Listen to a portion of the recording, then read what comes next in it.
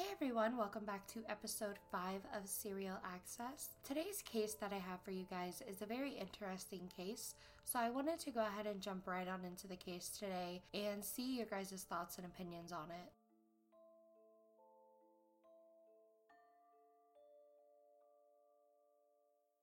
Today's case is about Eileen Wuornos. Eileen was born on February 29th of 1956. Eileen's father was a convicted sex offender who had never been in the picture ever since she was born. He ended up hanging himself in his prison cell when Eileen was just 13 years old. Her mother was an immigrant who had already abandoned her at this point, and Eileen was left in the care of her paternal grandparents. Less than a year after her father committed suicide, Eileen's grandmother died of liver failure, and in the meantime, her grandfather had been, according to her later accounts, been beating on her and raping her for several years. When she was 15 years old, she dropped out of school to have a baby that was conceived by her grandfather's friend. However, after having the child, she and her grandfather got into a huge domestic issue, and she was left to live in the woods outside of Troy, Michigan. She then gave up her son for adoption and got by with petty theft and by being a prostitute. At the age of 20, she tried to escape the life that she was living by hitchhiking to Florida and marrying a man by the name of Louis Fell. Louis Fell was a 69-year-old who was a successful businessman who had settled into a semi-retired lifestyle. Eileen immediately moved in with him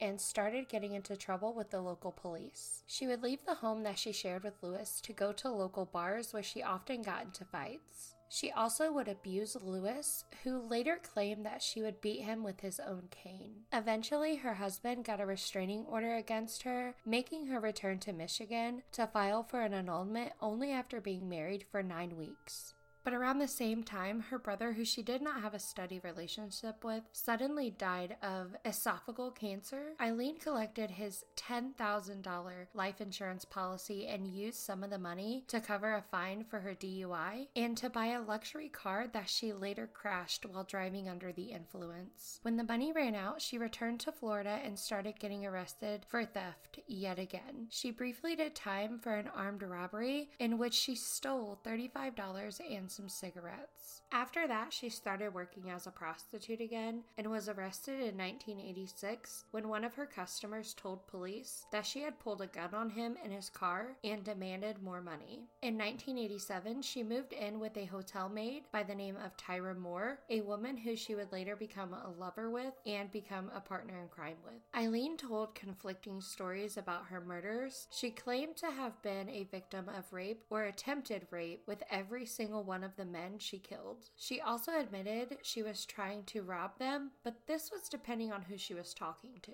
Her first victim was Richard Mallory, who was a convicted rapist. Richard was 51 years old and had finished his prison term years earlier. When he met Eileen in November of 1989, he was running an electronics store in Clearwater. Eileen shot him several times and dumped his body in the woods before dumping the car. In May of 1990, Eileen killed 43-year-old David Spears by shooting him 6 times and stripping his corpse naked. 5 days after Spears' body was discovered, police found the remains of a 40-year-old by the name of Charles Carskadon, who had been shot 9 times and tossed on the side of the road. On June 30th of 1990, a 65-year-old man by the name of Peter Symes disappeared on his drive from Florida. Witnesses later claimed to have seen 2 women matching Eileen and Tyra's description who were driving the man's car. Eileen's fingerprints were later recovered from the vehicle and also several of his personal effects that were turned up at a local pawn shop. Eileen and Tyra went on to kill 3 more men before Eileen was picked up on a warrant after yet another fight. Tyra had left her by this time, returning to Pennsylvania, where police apprehended her the day after Eileen was booked. It did not take Tyra long to flip on Eileen. In the days immediately following her arrest, Tyra had went back to Florida to stay at a motel that the police were paying for. While being there, she made calls to Eileen in an attempt to elicit a confession that would be used again in court. In the calls, Tyra acted up a storm. She pretended to be frightened that the police would pin everything on the murders on her. She would then beg Eileen to go over the story with her again step by step in order to get their stories straight. After 4 days of repeated calls to Eileen, she confessed to several of the murders but insisted over the phone that the killings Tyra did not know about, those were attempted rapes. The police now had what they needed to arrest Eileen for murder.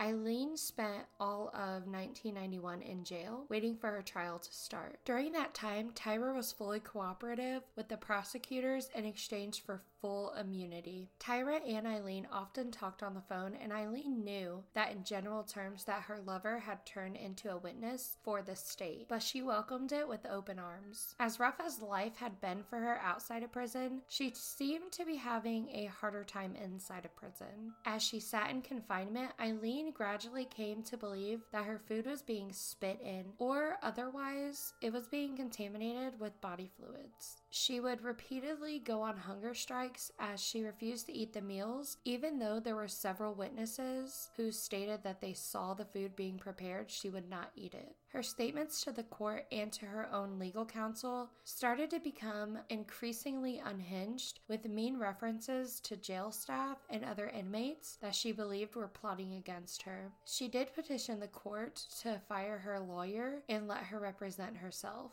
and the court actually agreed to it, which left her very unprepared for all of the paperwork that came along with 7 murder trials. She went on trial for the murder of Richard on January 16th of 1992 and was convicted 2 weeks later with a death sentence. And around a month after, she pleaded no contest to 3 more murders, for which the sentences were also death. In June of 1992, Eileen pled guilty to another murder charge, and that was for the murder of Charles, and she was also given another death sentence. So if you are all counting with me, that is 5 death sentences that she has already received. During her trial, Eileen had been diagnosed as a psychopath and with borderline personality disorder. This was not ruled strictly relevant to her crimes, but it did present a bedrock instability that let Eileen go around the bend from her prison cell instead of being confined directly in her cell. In 2001, she directly petitioned the court to ask for her sentence to be hurried along. Claiming abusive and inhumane living conditions, Eileen also claimed her body was being attacked by a sonic weapon of some kind. Her court-appointed lawyer tried to argue she was irrational, but Eileen would not go along with the defense. Not only did she confess again to the murders, but she also sent in a letter to the courts for the record. On June 6th of 2002, Eileen did get her last wish. She was put to death at 9:47 p.m., but during her last interview, she was quoted saying, "I'd just like to say I'm sailing with the Rock, and I'll be back like Independence Day with Jesus. June 6th, like the movie Big Mothership, and I'll be back."